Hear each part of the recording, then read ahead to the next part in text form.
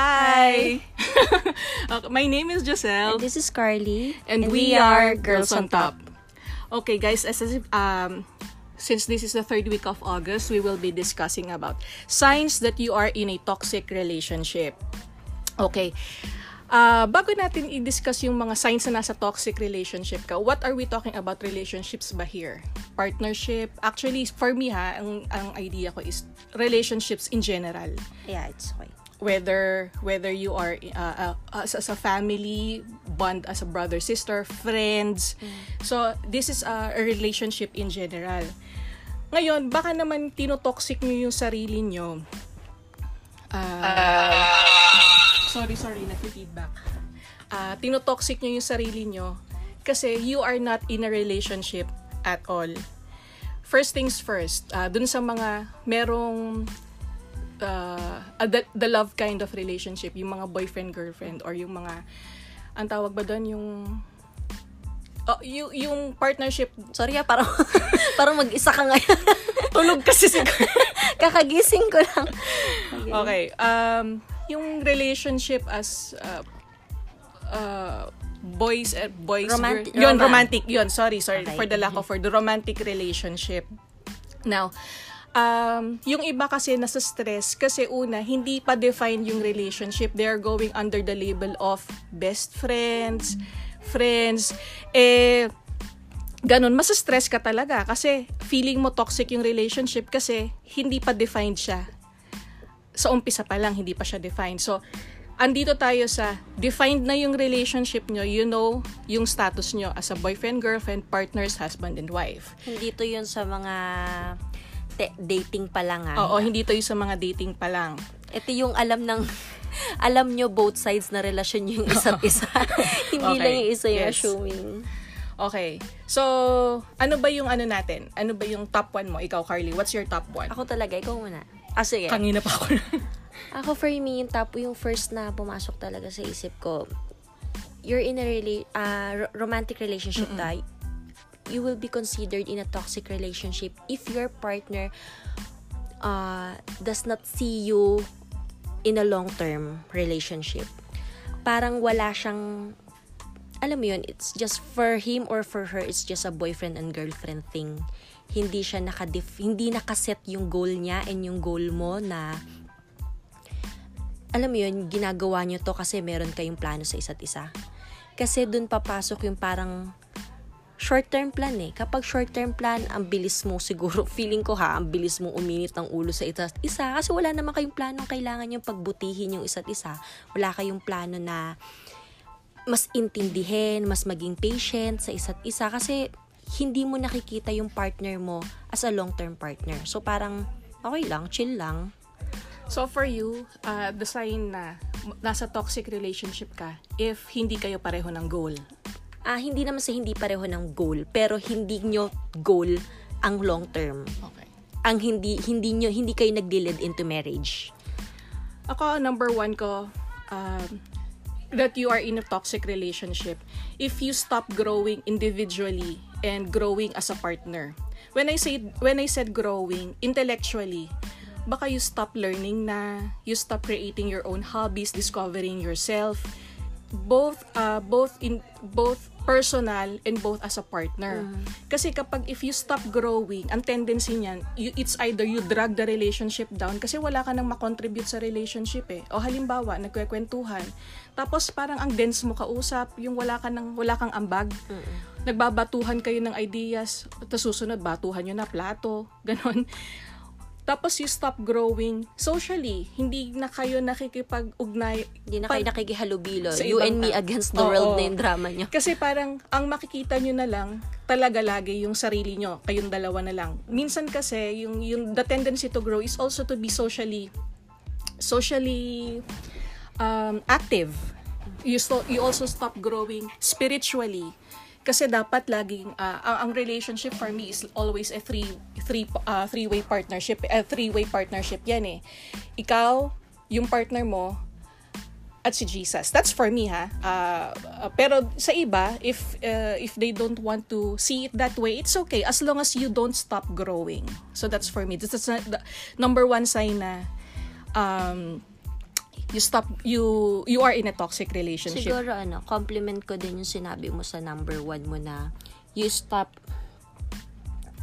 siguro compliment ko lang yung sinabi mo na you stop growing personally, yung iba kasi sinasabi na parang, 'di ba, tayo lang naman yung importante, tayo lang yung lagi magkasama, it's important, but you also need to have a time for yourself, for your family, for your friends. You have to balance it. Kasi kapag kayo lang ng kayong dalawa, yung utak lang na meron siya at yung utak lang na meron ka, yun lang yung meron sa inyong yun lang yung for a moment mag-grow kayo kung mas kung mas wide yung experience niya, but it will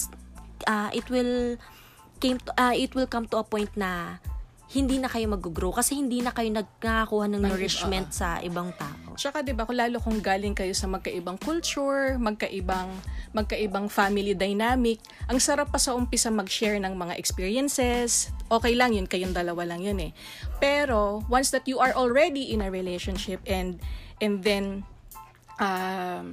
paano ba yun? Yun nga, hindi nyo na discover ano pa yung potential nyo sa potential mo as an individual and potential yung dalawa as a partner. Para kung hindi nga kasi long term yung goal nyo as a partner, magda-drag down nyo lang ang isa't isa and it will become more toxic. Yes, Doc, acknowledge ko lang yung sinabi ni Doc dito sa Kumu. You know when you're in a toxic relationship when your desires and goals and dreams does not meet anymore. Yes, tulad ng sinabi ni Carly dun sa number 1 na kapag hindi, but if you are not in the same page, it is a sign na nasa toxic relationship na kayo. Yes, number 2. And for me, yung number 2, if everything is not on balance, lahat talaga ng sobra is masama. Regardless kung sobrang pagmamahal man yan, sobrang, alam mo yun, lahat ng sobra is hindi rin maganda talaga kasi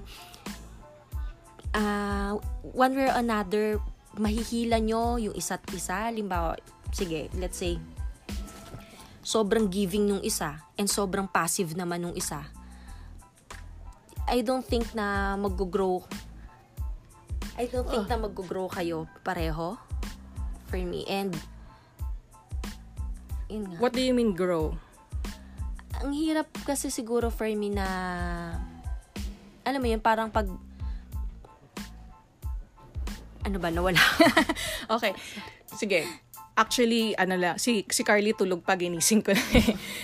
Siguro for me, number 2 ko, yung you keep a scorecard sa partner niyo, yung parang lahat ng ginagawa ng partner mo na mali, kinakount mo na siya. Parang, ikaw nga lumabas ka last week eh.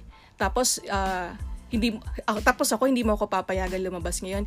Ikaw nga, sumama ka sa barkada mo eh. Tapos ako hindi mo papayagan ngayon lumabas. Yung mga maliliit na bagay, parang binibilang mo na siya. Na dati naman, you don't mind. Parang dati hindi siya nagiging issue sa relationship niyo, tapos nagiging issue na siya eventually.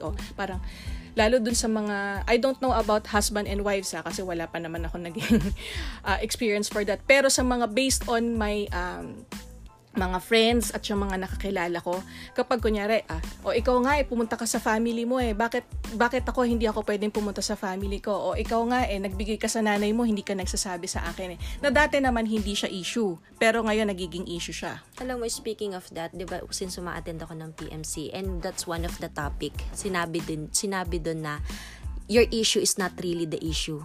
When your issue starts to be an issue, then you have to check your heart. Yes. Kasi for example, na late yung partner mo and then i-issue mo siya, hindi ka matigil talaga namang nag-date kayo, hindi nyo na natapos yung date kasi hindi ka tumigil na late siya. Then check your heart. Kasi is it really an issue o talagang trip mo lang talaga, may mali lang sa puso mo na talaga yung maliliit na bagay na escalate mo na. So parang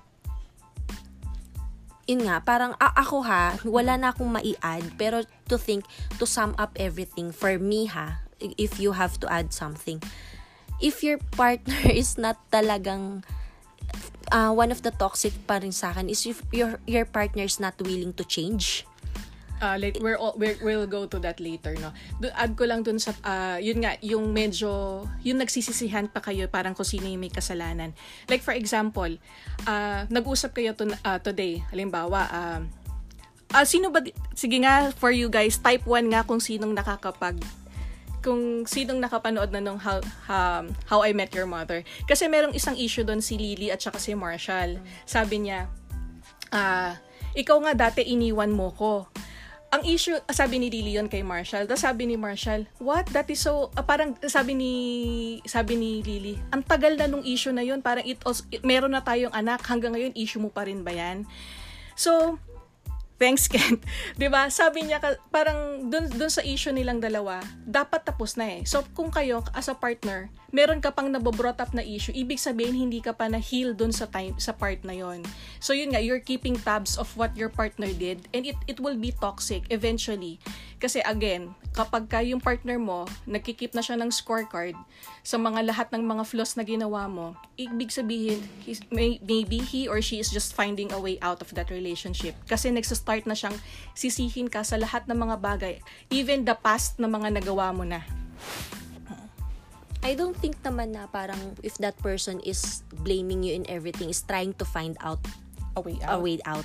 Pero for me, that person really has a problem talaga on himself or herself.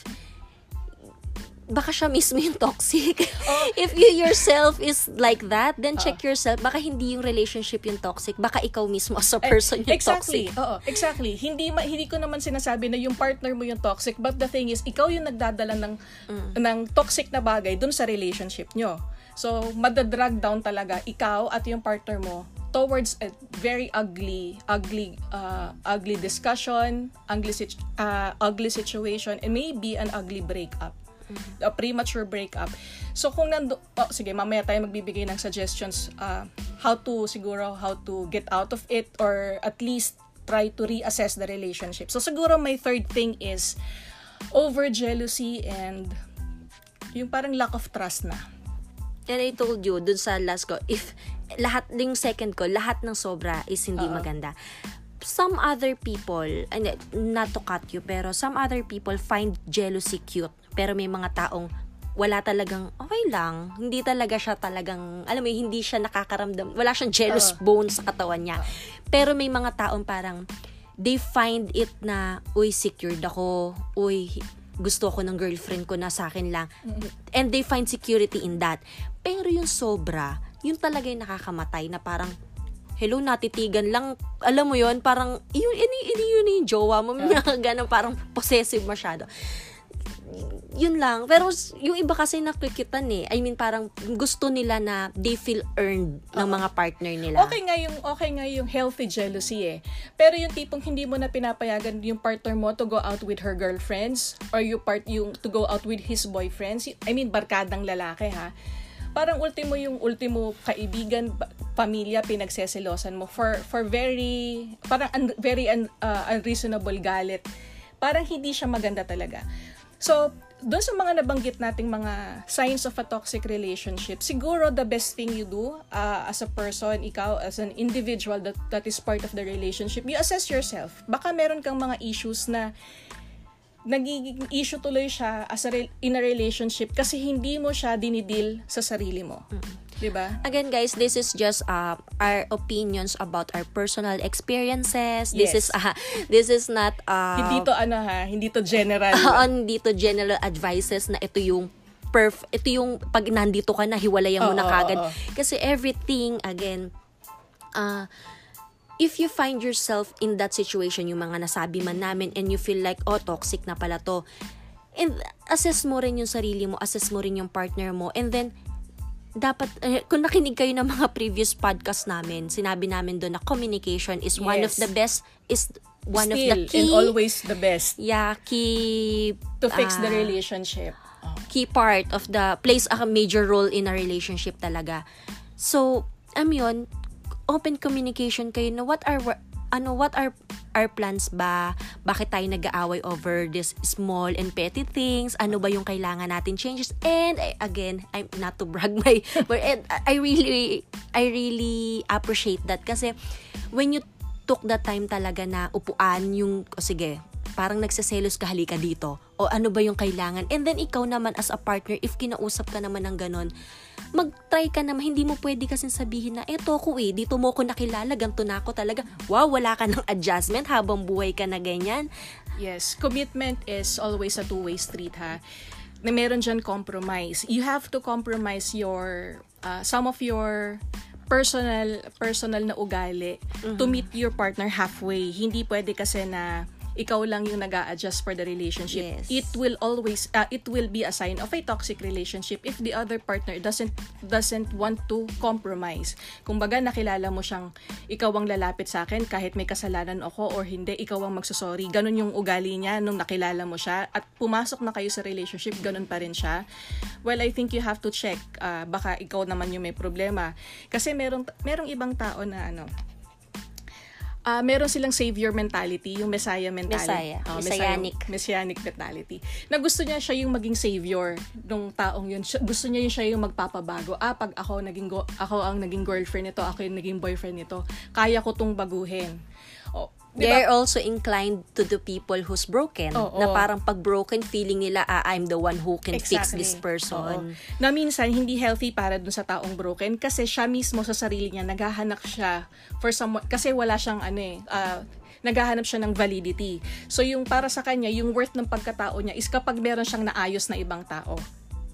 So it's not, and also you are not also helping that person because may issue na nga siya sa dependency, for example, and then ikaw to feeling savior, hinahayaan mo lang siya maging dependent and hindi mo lang din siya, baka hindi mo rin siya natutulungan na maging maayos on himself or herself. Yeah, before you, lalo dito sa mga listeners natin na mga millennials, mga bata pa, ang daming bata dito.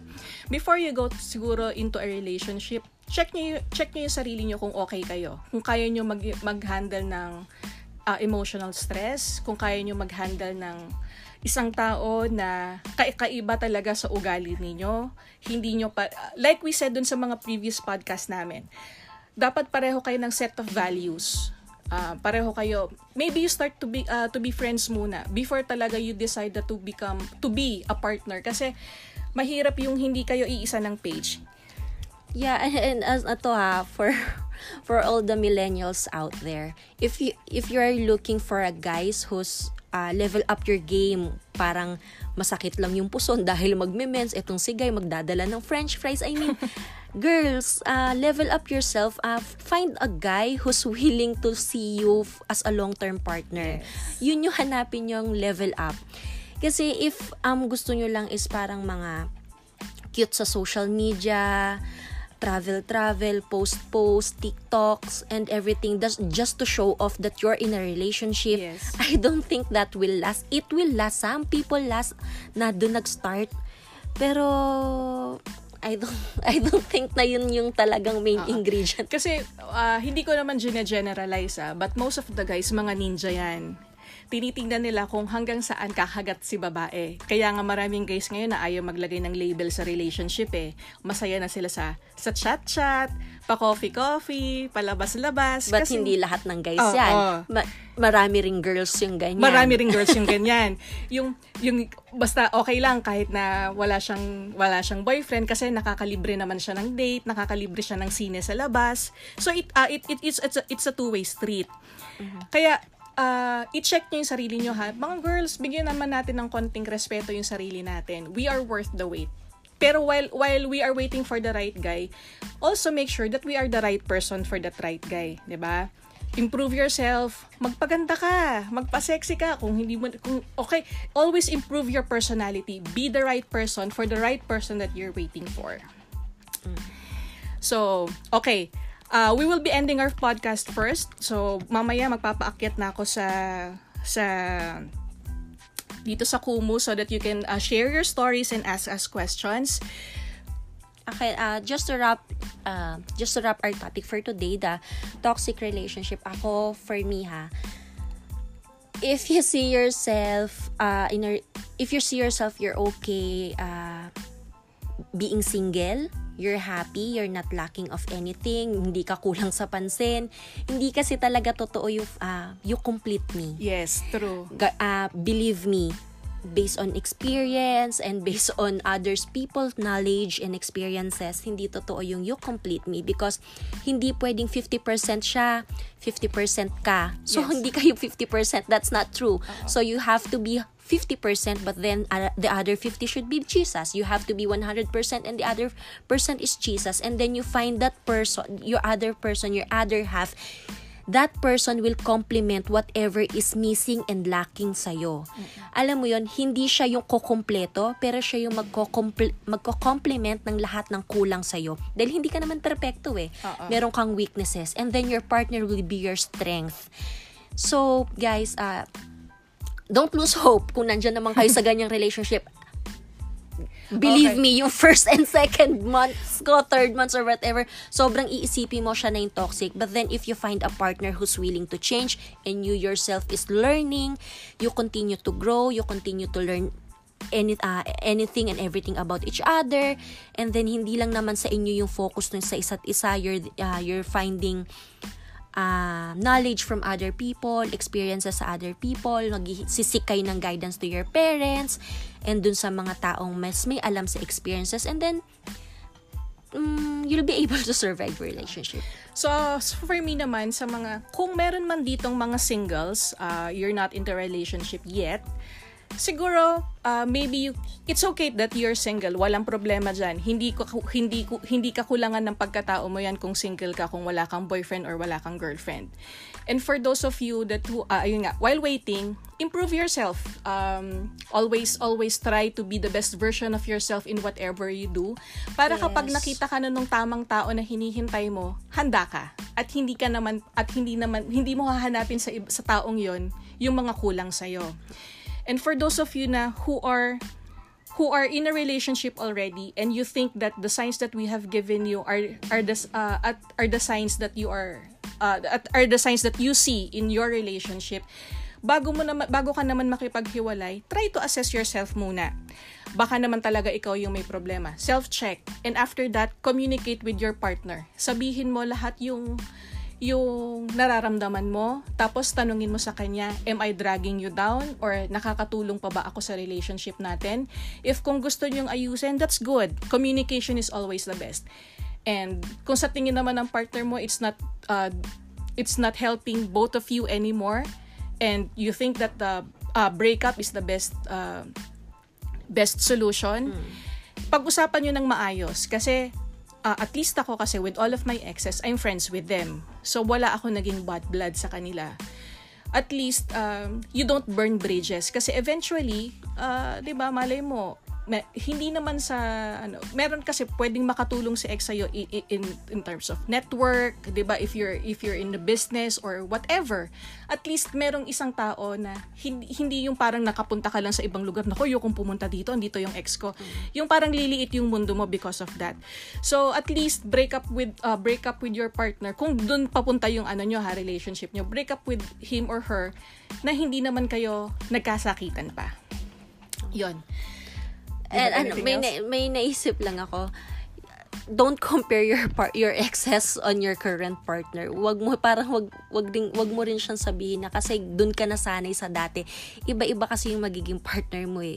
And then kung nasanay ka na masyadong maluwag tong nauna mong partner, so dadalin mo dito na itong current partner mo is masyado namang, learn to move around dun sa boundaries na binigay sa'yo ng partner mo ngayon. If that partner is saying na ayaw niya ng ganito, if you think naman na hindi ka maha-harm or wala namang masama sa hinihiling niya, ibigay mo. Ibigay mo talaga. Alam mo kung bakit? Hindi mo kasi pwedeng sabihin na hindi naman to masama. Masama yung para sa kanya eh. Kasi meron ka ring mga petty things na hinihingi din sa partner mo na tingin mo big deal para sa'yo pero para sa kanya hindi. What if gawin niyo yun sa'yo? Diba? So parang don't do to others what you don't want others do unto you. So if your partner is saying nasasaktan mo ko sa ganito, wag mong sasabihin sa partner mo na hindi yan masakit. Aba, ako yung nasaktan eh. Yung partner mo yung Exactly. If that person is saying that nasaktan mo siya, you don't get to tell that person na hindi yun masakit. Yes. Kasi siya yung nakakaramdam. So again, don't invalidate your partner's feelings. Yes. So again, learn to move around dun sa binigay na boundaries ng partner mo. So that also, pag ikaw yung may hiniling sa kanya, marunong din siyang sumunod sa'yo. Okay? So maybe that's all for tonight, guys. Medyo broad yung topic natin ngayon, so maybe hindi natin ma-cover if you think that we need to discuss this more, maybe you can just drop us a comment on our podcast. So once again, you can follow us on Facebook. That's Girls on Top MNL. You can find us on Spotify, Instagram, Twitter, and we all welcome you guys. Again, my name is Giselle. And this is Carly. And we are Girls on Top.